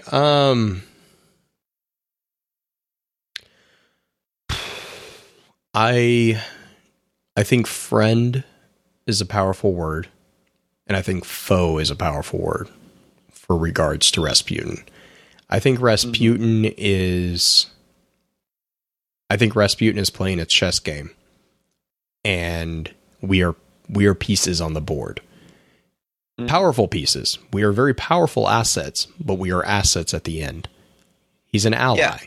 Yeah, Sky Dragon just said that in chat. He's an ally. He's not a friend. He's not gonna stick his neck out for you. Yeah. But at the same time, that's the same thing he is to us. Right? Yeah. I mean, he's not our friend. We're not friends with Rasputin. We view him as an asset, and we know that Zavala views him as an asset. Vanguard definitely doesn't see him as a friend. They see him as a defense resource. So, yeah, I don't think that there's a degree of malice towards the city or the Guardians, but the quote from Tevis really does ring true. He's not going to actively go against you, but at the same time, he's not going to stop you from falling. Like Tevis says, he may not be against us, but he doesn't care if you live, if the city lives, or if the Traveler lives. He doesn't care. I think, I think interests and imperatives align. Mm-hmm. And that can be a very temporary. Exactly. condition. That's what I was about to say. And as long as that's the case, I think that we will be on the same side. Yeah. So. I see. Yeah, that's actually.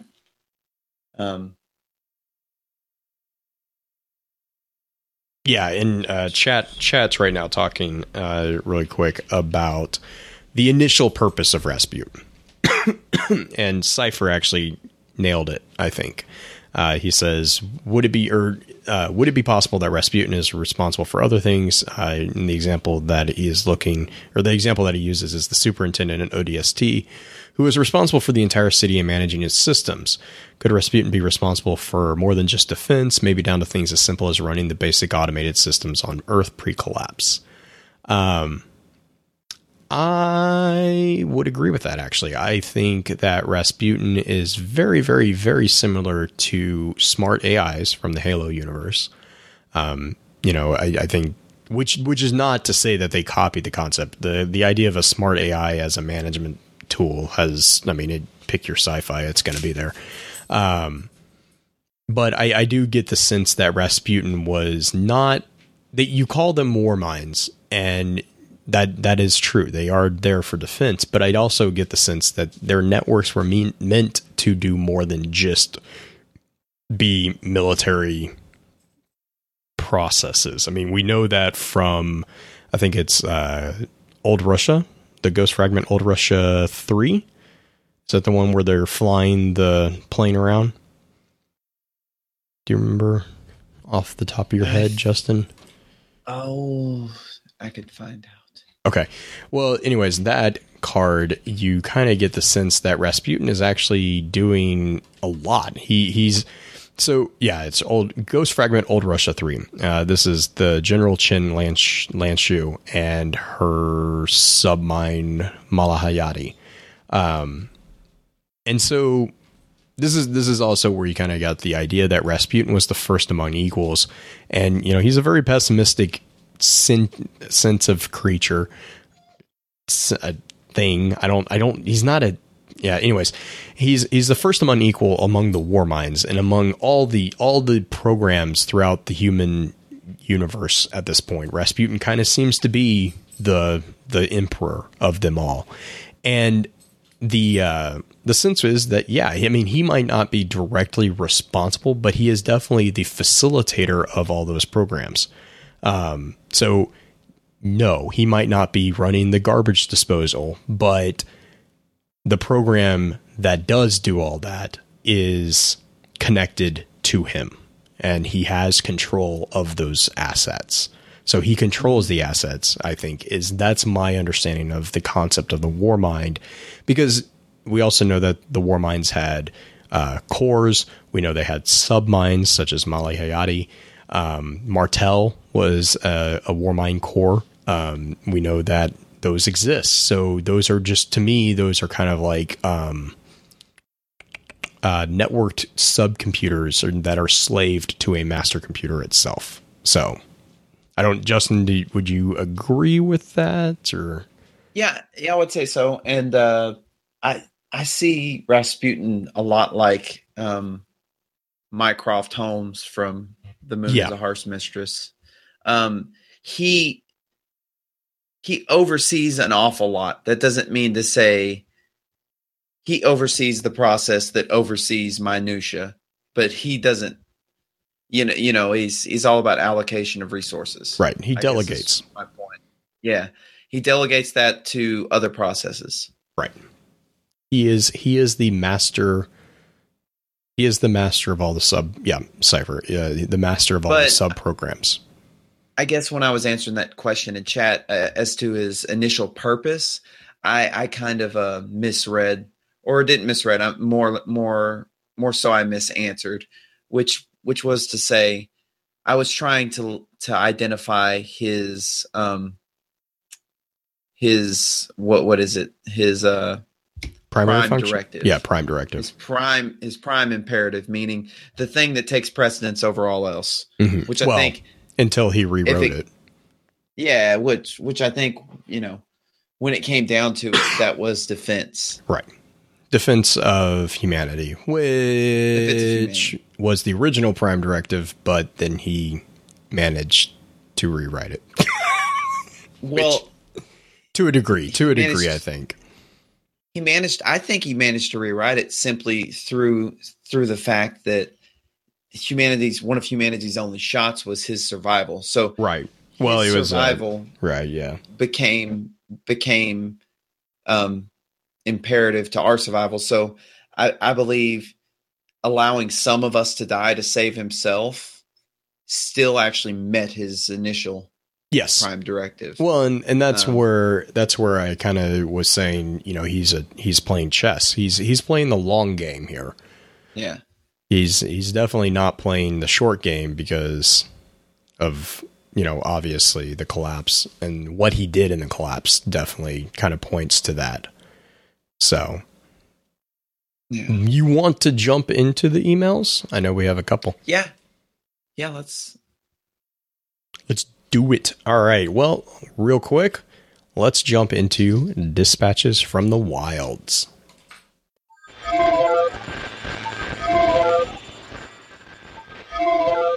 Dispatches from the Wilds. All right. So our first email actually comes from one of Justin's good friends, Operation Manbag. Manbag. So the Manny says, I noticed right away the involvement of Rasputin in the Rise of Iron story missions. I haven't pored over them or researched them, but I'm very curious about your and Focus Fire Chat's thoughts are about Rasputin's involvement. How he opposed the Iron Lords. Why would he seek to hoard Siva for himself, afraid it would be used against him?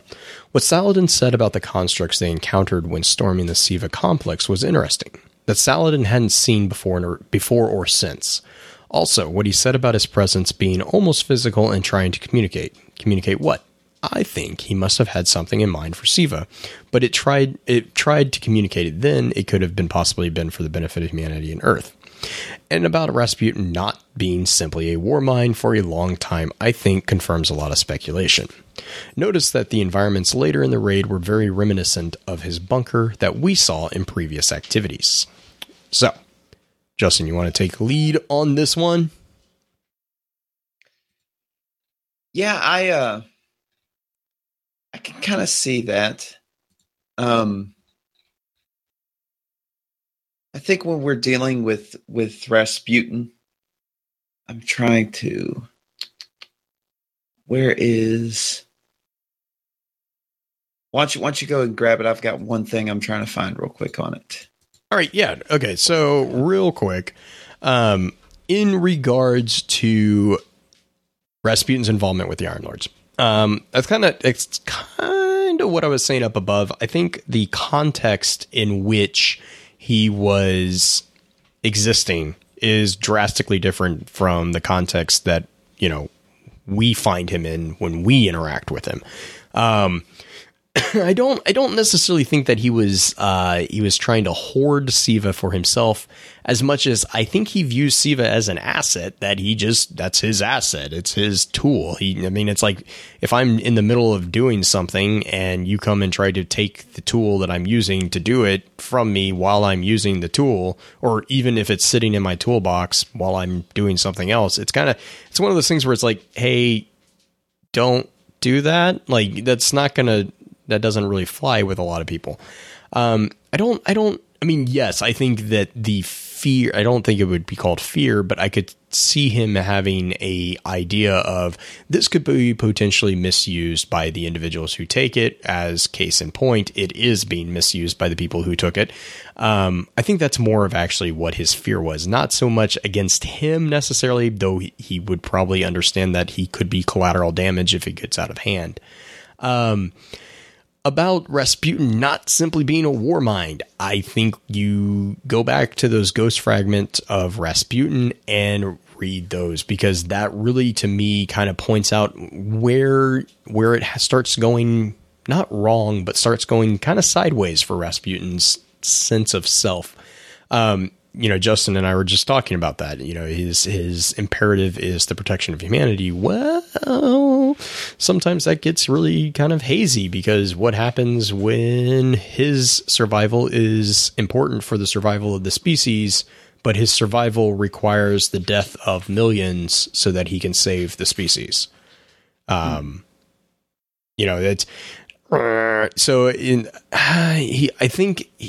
I think as he is growing in age, he's having more and more access to information and more information. I think that he is beginning to develop a sense of sentience. And not like sentience, like I am aware of myself, I think, therefore I am. a degree of sentience as close to I don't want to call it rampancy because it's not rampancy, but it's a degree of self-awareness. Yeah, thank you. That's exactly what I was trying to figure. Yeah, self-awareness. He's developing self-awareness. I think is my personal kind of feeling for that. Again, because I view him kind of as a super smart AI, which was what led to rampancy. Rampancy is when they kind of think themselves into insanity. So, but yes, Justin, did you get a chance to? Yeah, no, I'm sorry. For some reason, my internet browser keeps crashing. That's because it's Explorer. I think it's because it's Rasputin. He doesn't like me. Oh, okay. We'll just blame him then. But no, I think the response to the Iron Lords that we see in that first awesome cutscene of Rise of Iron when you first load her up is not unlike the response inside any computer when an outside I don't know the correct term to use here. When a user from an outside node starts to use assets within that system, it's pretty much antivirus at that point. Well, he feels like he's getting hacked. Exactly, and he is right. Yeah, and that's yeah. I mean, that's and I think it's in the Ghost Fragment Rasputin 6, or it's one of the ones we read tonight. He says deactivation of one of his protocols from an unauthorized user. Yes, yeah. And that tells you all you need to know about that. Right, because that's the replicator chamber. Remember, in the replication chamber, there's actually a node. There's actually a workstation. That's what I'm thinking. That you walk up to in the mission. Mm-hmm. You walk up to, and that's right when Fellwinter decides to play piggyback on you. After you activate it. That's a work console, and I guarantee you that's probably, I think it was like, what was it, like 6289 or something. He says that there's an unauthorized user at station blah blah blah blah blah. That I bet you that's what that station is. He was just like, no. Now I think Rasputin views. Well, he doesn't view. Siva is one of Rasputin's system assets. So anything trying to use it at all would be in violation of probably every rule he operates by. So I think that kind of speaks to his reaction to the Iron Lords trying to fool with Siva. And just real quick, Pins had a really good point as well. He says, he noticed the break-in, and then you read, he notices that they have the power of O, which O is the Traveler. It's light. Like that's what it is. I can almost with like 100% certainty tell you that O is the Traveler. It's just, it doesn't make any sense if it's anything else. It's not even anything less than 100. It's not specifically stated anywhere, but it wouldn't make any sense if it wasn't. But anyways, so Penn's point is that his use of Siva actually may be a measured response to use something that has the ability to eliminate the light that is in the oh god, what do you call them? The bearers or whatever that he identifies, because he identifies that they're guardians here, or he identifies the power of O. And so it might just be, this is it's not McAfee because it actually worked. AVG's response to the Trojan, that is hacking his system. It's, I'm going to smash you. So. Mm-hmm. Yeah. And as far as Rasputin not simply being a war mind, I will say this. He started out being quite simply a war mind. He started out being quite simply what he was designed to be. I do believe he's more now. Mm-hmm. And in all that I mean is he has grown from all of his experiences over the last however many, thousands of years. and there's no way he could be what he was at the beginning. So I do believe he's more now than he was before. Him developing a personality, so to speak, I don't think that's something that would be programmed from the get-go. Quite simply because it has no, what am I trying to say? There's no reason to put that in there. Especially in such a complex system, it seems like it would cause more problems than it would, it wouldn't be worth the potential problems it would cause. Blue could probably speak more to that since he's the computer guy, but it just makes no sense to me why he would have kind of this. And I know when I say he's got a personality, it's hard to pinpoint it because he doesn't so much speak to us directly, but you can definitely tell that he's got his own personality. Oh yeah. Well, in Old Russia 3, they point out that he's kind of a jerk. Yeah, he's a little bit of a jerk. He's a tyrant. Like they call him the tyrant, like behind his back. They don't call it where he can hear him, but yeah. So yeah. And then the environments later in the raid were, Justin, I'm going to let you take that one since, the environments later in the raid, most notably the freaking server room I love that room more than anything. Any other place I've been in this game, it's just awesome. It's awesome. We got to get Blue in the raid. Yeah. It's going to happen. It'll happen. It'll happen eventually. Yeah. It's a really fun raid. I would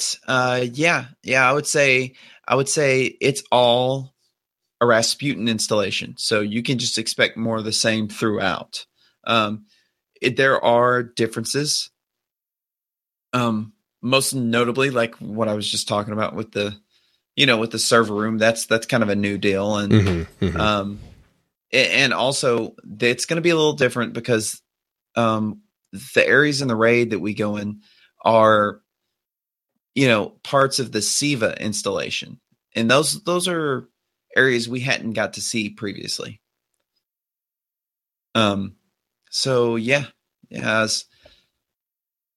As all the Rasputin bunkers, I love them because they're so geometric and cool looking. You just like them because they make it easier to make the images. I like the doors. Yes. Yeah. So I like the doors. So the next email is from Landon, and Landon says, "Hey Guardians, I have a question about Raspy. So I'm wondering who or what reactivated Raspy. I'm talking about the Promethean Code mission. Love what you do, guys." So the Promethean Code mission kind of introduces the idea that Rasputin didn't necessarily wake himself up. And it asks the question, who did? And it kind of points out also that the access points to Rasputin were not so much there was interesting because they've been accessed by a number of points throughout the years, and they've always been accessed by the same way. I know a lot of people think that Cade, the Stranger. I'm trying to think who else. It's what was the defense for it being an exo? Because it was a eye, the same eyes. Oh yeah. Yeah, it was a retinal. It was retinal scan. Yeah, it was a retinal scans. So there's no way the same eye was alive for all those. I mean, yeah, unless technically you're a guardian. I mean, yeah. So anyways, there's a lot of argument that it was an exo. Not mostly because obviously exos were also usually understood to be kind of a mini platform, if you were. Yeah. You're not one of mine. Yeah, and yeah, that entire card. And so there's a lot of people who kind of point out, and they use that card to point that the Stranger could have been the one reactivating him. And but then Cade has a lot of boast about stealing stuff from him, so yeah. Or it could be Fellwinter for all we know now, because we know Fellwinter apparently has a history of trying to communicate with him. So, yeah. I mean, that's the other thing is Fellwinter could be it. I like to think it was the Stranger, and that Ghost Fragment. Which one is it? The Rasputin 3? Is that the one where you mean? The one where he's like yelling at her? He wants her to teach him how to jump through time. I like to think that's the conversation that ensued after he woke up. Who are you? Yeah, Rasputin 4. Rasputin 4, thank you. Because because we know that it's after the collapse, because he says that you're not one of them, long dead, alive again. Their bodies grafted to powers they and I do not understand. So, yep. All right. So as far as that, trying to find where my notes just changed on me. There it goes. Okay. So yeah, we don't know ultimately who reactivated him, but there's we can say really irresponsibly, and I like doing that. So it was the Stranger, but we can't say responsibly who it is. Yeah. Oh, and Blade of Hades is pointing that out in chat too. Yeah, there's 4 scans within the same set of eyes. At the same time, I don't remember at the same time. Okay. So So next email is from Subcult619. He says, in the latest expansion, Rise of Iron, Lord Saladin makes a comment about Rasputin that opened the floodgates of questions and theories. The quote is, the Vanguard still believes Rasputin to be a simple war mind. He hasn't been that for a very long time. What are your thoughts on this quote? See you guys on the flip side. So, yep, just like with Manny's question, I think that Rasputin has grown. I think as an intellectual being, he can't help it. As he gets more information, he develops more complexities, I guess you would call them, and more of a degree of self-awareness and self-preservation, I guess, would be my argument there. Would you agree with that, Justin? Mm-hmm. Yeah, I would say that. And I would say the framework of his his programming is open. It's open to evolving. Yes. So he most definitely does not follow the law of robotics. Yeah. So whereas a traditional computer program operates within a static framework that doesn't change unless someone goes in and changes it. Rasputin was programmed a long, long time ago, and I would say manual changes to his programming probably have never been made after that. So he is constantly evolving, much like a human being. As we grow and go through our lives, the people we meet and the experiences we have kind of shape the way that we approach future instances. If I walk out my front door tonight and, a cougar jumps out of a tree and mauls me, I'm going to look up every time I walk out a door from now on. Okay, so, calm down, Pancake. But yeah, so I mean that's how I feel about Rasputin. Mm-hmm. I agree. I mean, I do think that it's interesting that the most common knowledge about robotics is the law of robotics, and Rasputin doesn't follow them. I don't even think he has them. Yeah. He definitely has a human to be harmed. Yeah, it's the first rule. See you, Yolder. Yeah. Bye. I mean, he definitely follows the third. Okay, so for those who don't know the 3 laws of robotics, which is from Asimov, the first rule is a robot may not injure a human being or through inaction allow a human being to come to harm. The second rule is a robot must obey the orders given it by human beings, except where such orders would conflict with the first law. And the third law is a robot must protect its own existence as long as such protection does not conflict with the first or second laws. So, yeah, Rasputin does not does not. Well, he protects his own existence, but Yeah. he doesn't follow the first law. The last email that I got is from Catalucci, and Catalucci says, whether due to self-preservation or programming to win at all costs, still open for debate, but Raspy is using the Fabian strategy of attrition to defeat enemies, letting Hive, Vex, Cabal, Fallen deplete each other while he watches from the bunker. The questions I want answered is when will he launch offensive measures, and what Raspy considers winning or final the solution? And the biggest question in connection with Raspy for me is just what happened to the frames Dr. Shim sent into the Vex gates? They were connected to the Warmind when they were sent in. Love that. Love that. So yes, he is kind of following the war of attrition. There is actually a card, and I'm trying to remember which one it is. Oh, I'm going to see. Justin, you want to talk about the Vex gates real quick?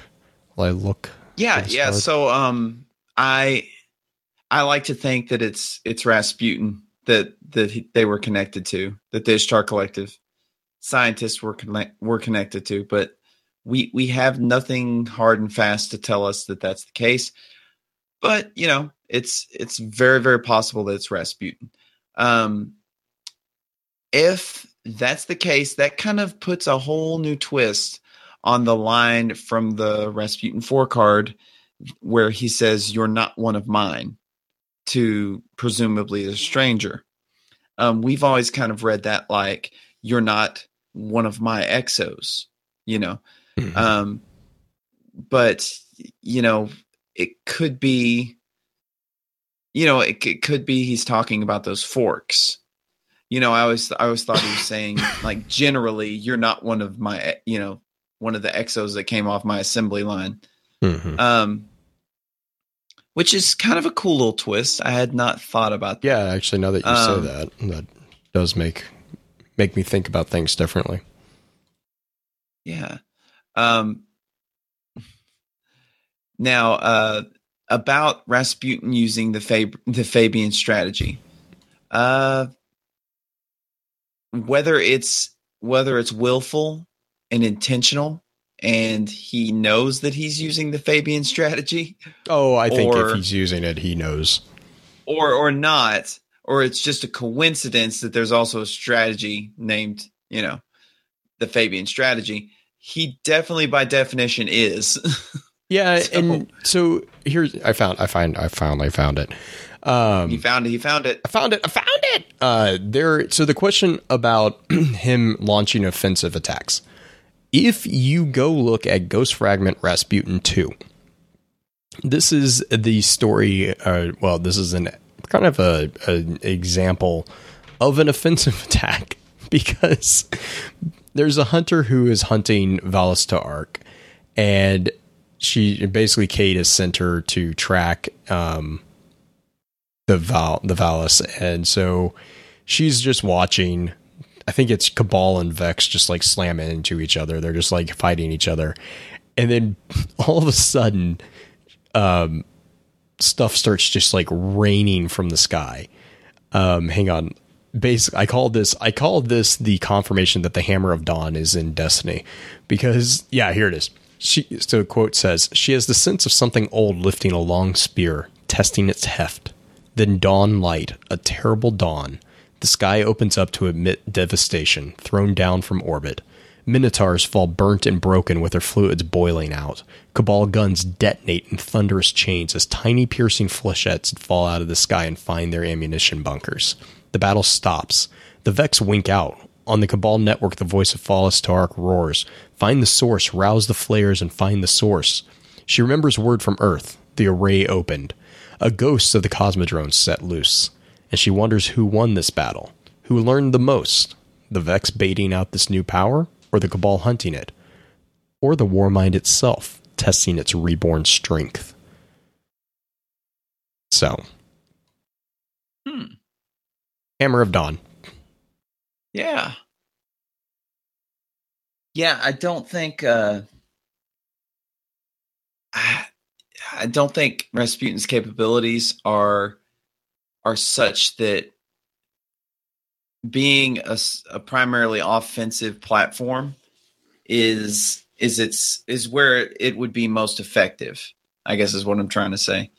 I think if Rasputin's operating within its kind of its wheelhouse, I think he's probably more of a defense platform than an attack platform. Mm-hmm. Well, and I think he can surgically do like he did on Mars there, where he took out the Cabal and the Vex, but sweeping attacks and things like that. Maybe if he had armies of frames, I'm sure he or Warminds like him probably coordinated, frame attacks. Oh yeah. Way back in the day. I think, man, excuse me. I think the other thing, talking about his the primary like wheelhouse, I guess, as you said, it definitely seems to be more of monitoring and evaluating, like, because again, from Rasputin 2, there's a quote right before that one, that it says a third song, which it's talking about her perceptions of communication. So a third song, a stealthy regard, something high above them, not Vex or Cabal, narrowing its great eye to measure the battle with instruments of light and gravity. Does she remember it? Does it remember her? It feels like she should. Makes me think she's an exo, but we don't know that for sure. But yeah, so I think the primary function was more of like, because I mean, you also remember that Rasputin was one of the first to register the darkness entering the system as well. I mean, he's got not intelligence networks, but a monitoring network that was amazingly detailed. So I think defense is definitely his predominant thing, but that's not to say that he can't dish out some pretty hefty damage when he needs to. Oh yeah. So, yep. That is the dispatches from the wild section. So thank you guys so much for sending those in. Yes. We really, really appreciate them. Obviously, the email topic for next week is going to be the Guardian race human. Want to hear you guys' thoughts and ideas, theories, pretty much anything on that. Focus more on, I know the chat, we're kind of talking about the civilians a little bit right now, just to kind of segregate them out. We are going to swing back to the Guardians, but I mean, yeah, focus on the Guardian humans, not necessarily the civilian humans, if you can. But if you have any ideas on civilians, feel free to send them in. And then my shout outs really this week are to Podbean and iTunes, the guys and gals who have sent us reviews and feedback. Thank you so very much. We really enjoy reading them. It gives us a chance to get better at this. It tells us, hey, is there something that you don't like? Or is there something that we're doing really well? It kind of draws attention to that, because for the most part, what we're doing is we just get on and we try to make it sound good. But we don't really know what we're doing. We don't do this professionally. We are kind of just hanging out, really. So it's by feedback from you guys, either through Discord, through email, through the reviews, that we get better at that. And then my other shout out is to our crowdfunding members. We do a crowdfunding process over on the Podbean site. If you guys are interested in that at all, or curious about what's in it, it does have tiers. Like $1 will give you guys a mention on the website. We are actually maybe doing something with the website. I'm trying to figure that out right now. Just started looking at it, so nothing big promised there, but we might have something in the works there. And then a donation of a 3 or more gets you a really cool, is it a mobile wallpaper? I think, Justin, yes. Isn't it mobile? Yes. Go for it. No, I was going to say it's a mobile wallpaper, and we have for Android and for iPhone different iPhone sizes, and this is it's limited right now to kind of a stock Android and a stock iPhone, but I can make any screen resolution fairly quickly. So if you do get on the Podbean crowdfunding and have some kind of crazy, Google Pixel phone, you can just email us the resolution and we can get you a custom fit wallpaper. Yep. And then also apparently I haven't really seen this in use, but Podbean does have a patrons only comment ability on there as well. And we really appreciate those comments. I think we've gotten a couple of them, but so yeah, that's what we have right now. And most of that is just support of all the programs and, going to things like GuardianCon. That's what helps alleviate some of that cost for us, for all the stuff that we do. And, that's really what we that's what we use it for. And that's it for me. You got anything over there, Justin? Yeah. I was just big shout out to Mel, who had to work tonight. Miss you, and be careful. Be careful out there. It's dangerous to go alone out there. So and then a big shout out to our emailers for this week: Operation Manbag, Landon, Subcult, and Catalucci. Thanks for sending those in. Everybody send those emails in. They don't even have to be super long. No, yeah, definitely not. Yeah, and it also gives you a chance if you have a question too. Yeah, exactly. And I would just say, not really shout out, but I hope everyone had a wonderful Thanksgiving and is geared up for a fun holiday time in the month of December. Sounds great. So with that, we'll begin to wrap the chat up. Thank you again to those over on Twitch for coming to spend the evening with us. If you'd like to join us, please be sure to give us a follow over on twitch.tv/FocusFireChat. Links to all our sites can also be found with our episode archives over on www.focusfirechat.com. Please be sure to email us at focusfirechat@gmail.com with any feedback or questions concerning the podcast, and let us know how we're doing by giving us some feedback on iTunes or through that email as well. Be sure to always also check out our partner podcasts within the Guardian Radio Network over on the guardiansofdestiny.com. So, until next time, focus your fire and may your light shine bright.